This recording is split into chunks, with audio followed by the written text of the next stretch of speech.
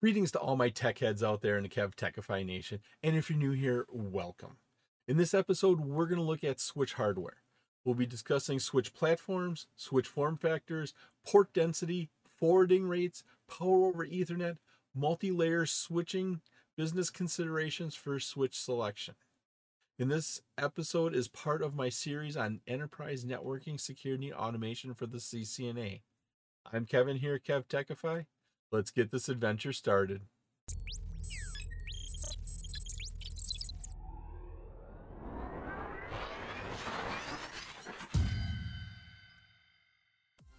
When we start talking about switches, there's a variety of switch platforms, form factors, other features that you got to think about before choosing the switch.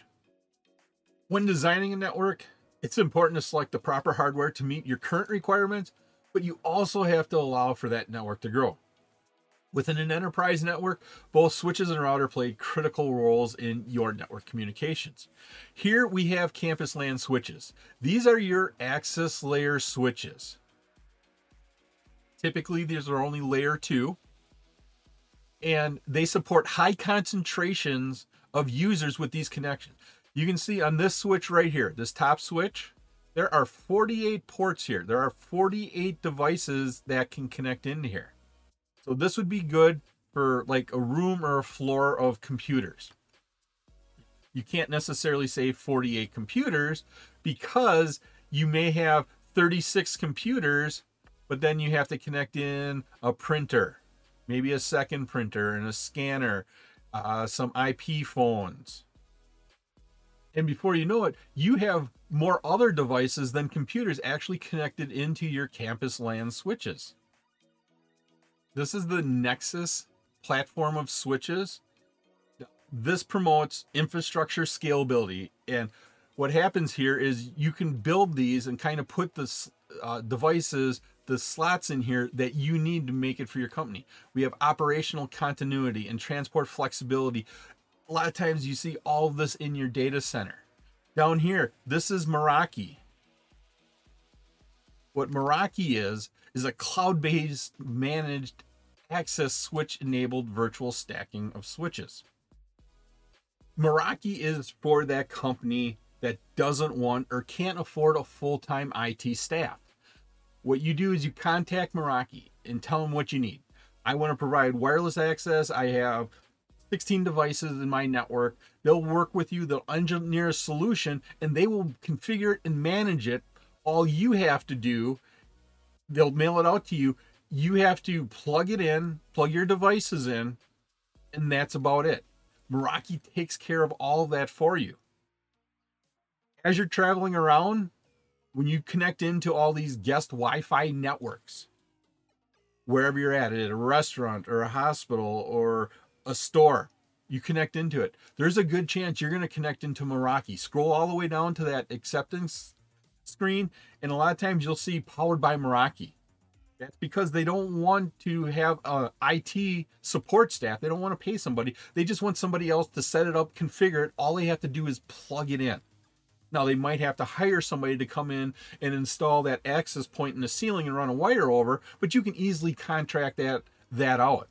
And you don't have to worry about managing it. If you want to make a change to it, you can do it yourself if you want to, or you can call up Meraki and say, hey, I need to add in 40 more ports. I have to expand. And so they'll send you out another switch. I need to add in, I need to change the SSID or the password on my Wi-Fi. They will do that all for you. It's a managed solution. Meraki manages those Cisco products for you. We have the service provider Ethernet. These are the big boys of switches. These are at your service providers, your internet service provider, your connection service provider, VPN service provider. These are these big switches. Now, they provide application intelligence, unified service, virtualizations, integrated security, simplified management. These devices, you're talking mini fridges, or this one is almost as big as a fridge here. These are big devices. They do a lot. But your service provider is in the business of doing network services to provide out. They need equipment like that. This equipment is there. We also have the Nexus Virtual Networking. Now, this is a switch platform. It provides a secure multi-tenant services by adding some virtualization intelligence technology into your data center. It helps you manage, helps you in your data center.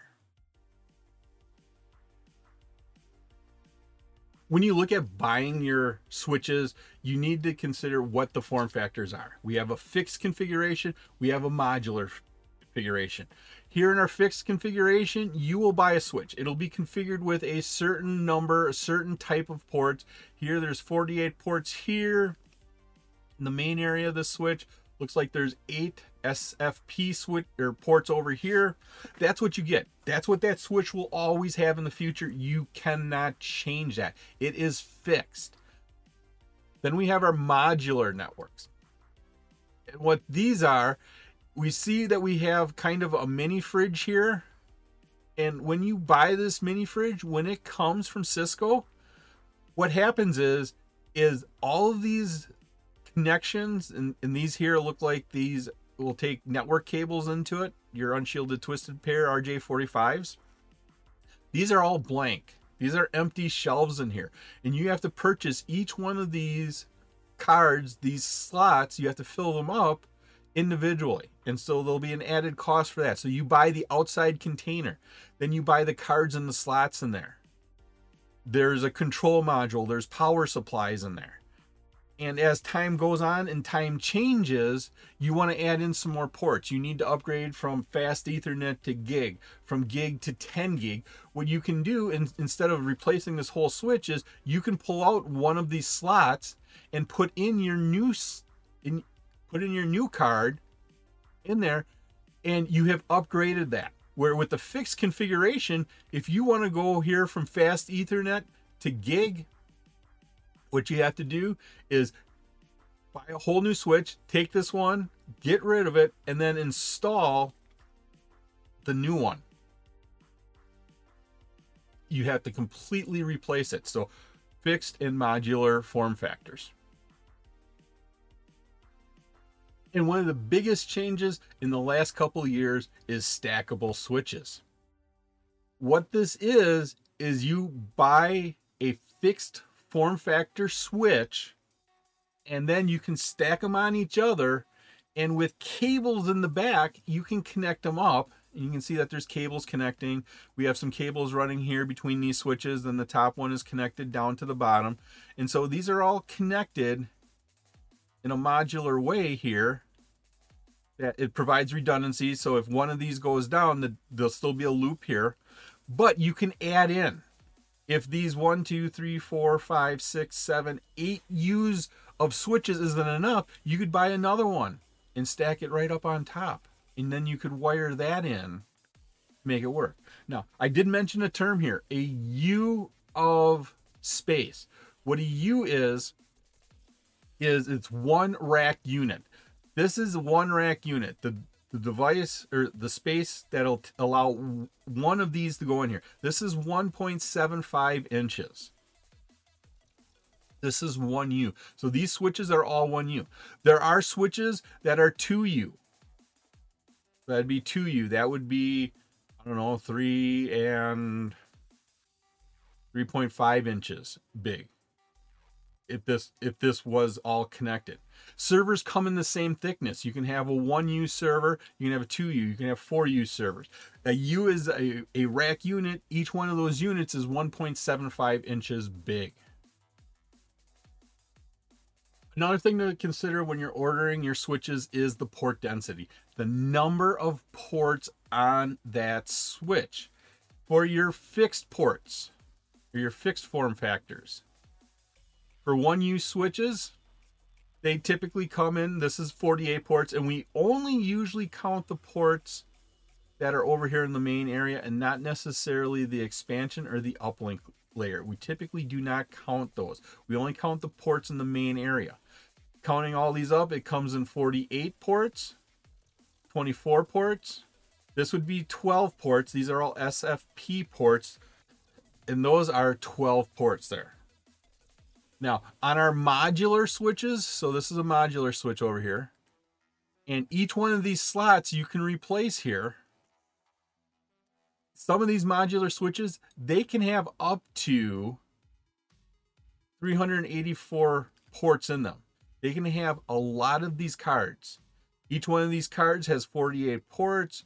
48 ports times, I believe, 8 gives you 384 ports. So you can have 384 end devices in there. You could have, what is that, 150 users with PCs, voice over IP phones, and then connect in all of your printers and cameras and whatever devices on your network. You could support a decent sized office with this. I hope you're liking this episode on Switch hardware. If you have the time, please leave a comment and let me know what you think about Switch hardware. You can also visit my website at KevTechify.com for all of my details and how to get these episodes in video and podcast form. Another thing to consider when you're buying switches is the forwarding rate. What the forwarding rate is the processing capability of your switch, and we rate it by how much data we can have that switch process per second. Now, different switch product lines are classified by their forwarding rates. Entry-level switches have a lower forwarding rate than enterprise-level switches. Now, if the forwarding rate is too low, so that forwarding rate is a low number, it cannot accommodate full wire speeds across all of the ports. It can't handle it. If everybody on each one of those ports decided to send a full load of information at the same time, what would happen is that switch, if it had a low forwarding rate, would get overwhelmed. And all of a sudden you'd start losing packets, dropping packets, because the queues got full. Once the queues are full, data gets dropped when those queues are full. And so this wire speed is the data rate of each port. Data rates can be 100 megs, gig, 10 gigs, or even 100 gigs nowadays. And these access layer switches typically do not need to operate a full wire speed because they are physically limited by their uplink ports. A lot of times you'll have your 48 ports in your main area, and then you'll have some uplink ports. Those 48 ports here will be a gig each. So you got 48 ports trying to do a gig each, but your uplink ports are only 10 gigs. And even if you ether channel those 10 gigs together, you're going to have 40 gig upload, but you're going to have 48 gigs worth of information coming in on each one of those ports. And so you're going to be limited by your uplink ports. So you always need to pay attention to your uplink ports while you're looking at your forwarding rates. As we look at the devices on today's networks, we have other devices besides those normal PCs. We have IP phones. We have access points. We have cameras. Now, to run those all need power. To get power to them, you have two choices. You can run power up to them. That takes an electrician to run wire up there to install the socket while following all the electrical codes. That is pretty costly, pretty quick. Each outlet you're going to install runs anywhere from $200 to $500 right away to get that power outlet out there. Power outlet up there. Then once it's up there, you have to go plug an adapter into it. Plug the other end of that into the device you're doing. So like on an access point or a camera, it's going to cost you a couple $100 just to mount it up there.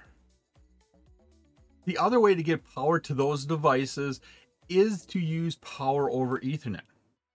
We can get the switch to inject power on those normal Ethernet lines that will power your devices. The power needed here is typically between 44 volts and 57 volts. In most areas, that's considered low voltage. When it's considered low voltage, you don't have to be an electrician to install it. You don't have to hire an electrician to install that wire up there. You can get on a ladder, you can run that wire up there. As long as you follow the codes, you're good to go. You can use power over Ethernet. You don't have to have special adapters. You don't have to plug something into the power outlet on the wall. What it takes is you have to have a special switch. Now, this power over Ethernet switch, usually fairly expensive.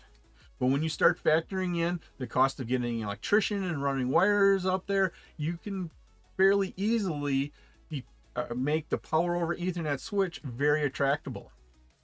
What happens here is we have our data lines. Data is sent over our Ethernet cables. If we look here, yes, this is Cat5e, but Cat5e uses 2 pairs of wires.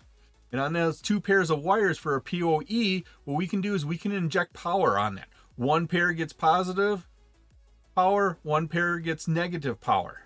We can send that. We can run this across, up the wall, across the ceiling, down the wall, through the wall, onto the desk, and connect it into the phone, and that phone will boot up by the power in that phone. What happens here is we put a transformer here, and it pulls the power out, or injects it back in case of the negative and positive.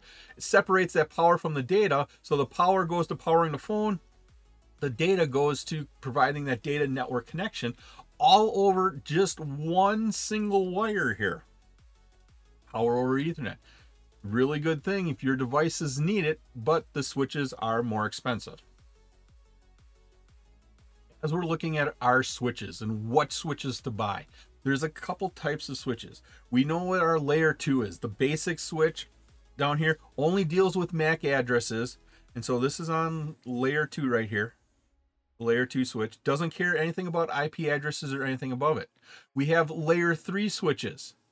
These layer 3 switches not only can do the layer 2 switching using the MAC addresses, but they can do routing. Some of the features of your router, they can do that. They can combine this into another device. But then we throw in, and so this was a layer 2 switch. This is a layer 3 switch that does both of these. Now we can start looking at multi-layer switches.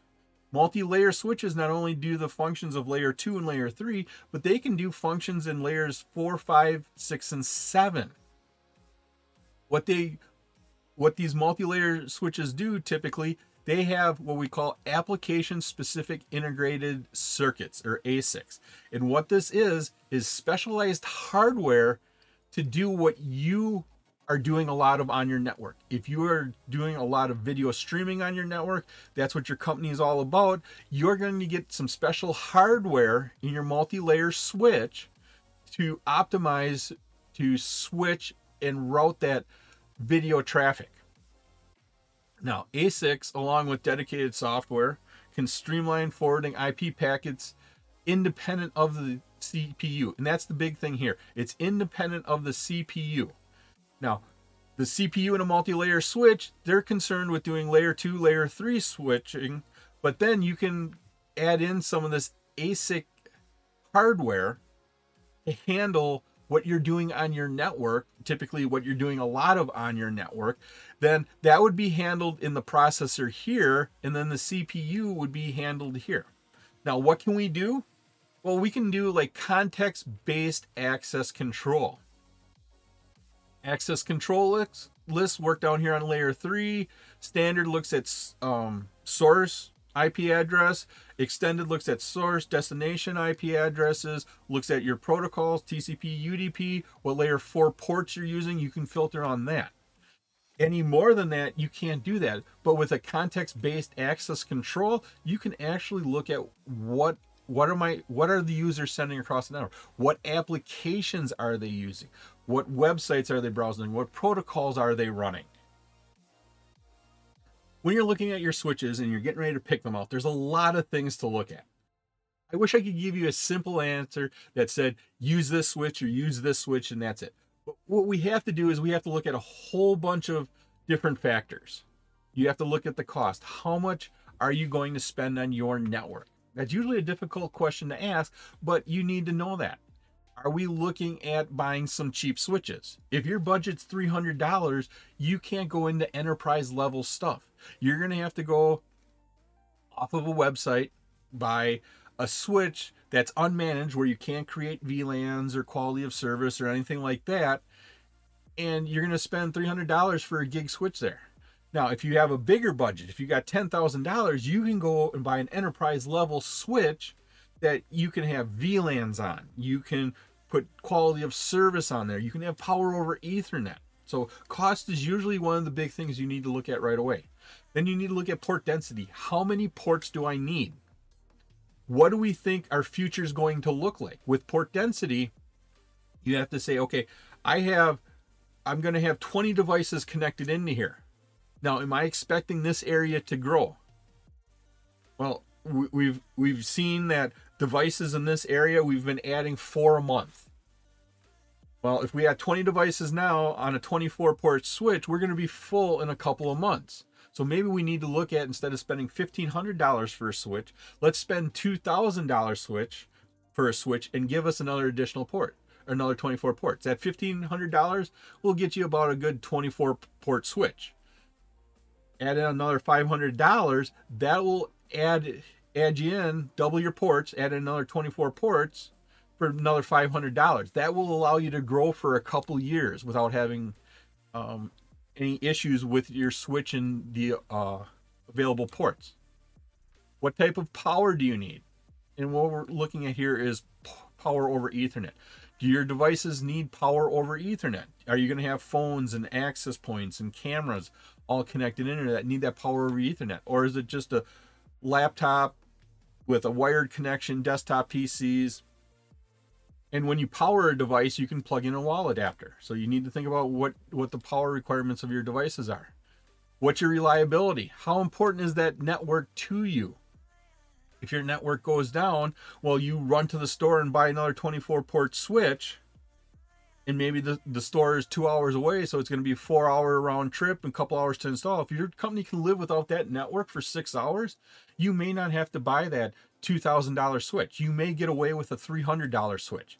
But if your network goes down and your company is losing $10,000 an hour because of lost productivity, salespeople aren't being able to sell, your assembly line is down, you can't pass quality control, then you may have to look at saying, okay, we need to have an enterprise level switch. We even may need to have a backup on hand. So not only do we need to buy that $2,000 switch, we need to buy a second one, put it on the shelf just in case it goes down. Because if that switch goes down and you have one on the shelf, over lunchtime you could have that new switch installed, hopefully no lost productivity or very little lost productivity. You need to also look at port speed. What are my end users doing? Are they doing email, browsing web traffic? Are they doing all their ordering online through websites? Or is video conferencing a huge portion of their day?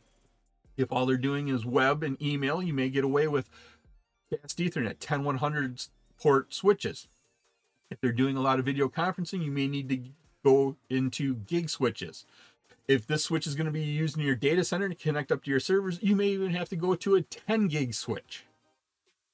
You'll also have to look at the ability of your switch to store frames, because this is important in a network where there may be congested ports to servers or other areas of your network. That would be your frame buffers. And then we have to consider scalability. Now, the number of users on a network typically grows over time. The switch should provide for that opportunity of growth. It was my pleasure to provide you with this wonderful episode on switch hardware. If you like this episode and you got value out of it, please click that like button, give a 5-star rating, leave a comment. This all helps me bring you more great content. Please take a minute to subscribe to my channel. All of my socials and contact information are on my website, KevTechify.com. There you can find out how to get all of these episodes in video and podcast form. In the upper right is my playlist for my series on enterprise networking, security, and automation for the CCNA. Thank you so much for watching this episode of my series on enterprise networking, security, and automation for the CCNA. Once again, I'm Kevin. This is KevTechify. I'll see you next time for another great adventure.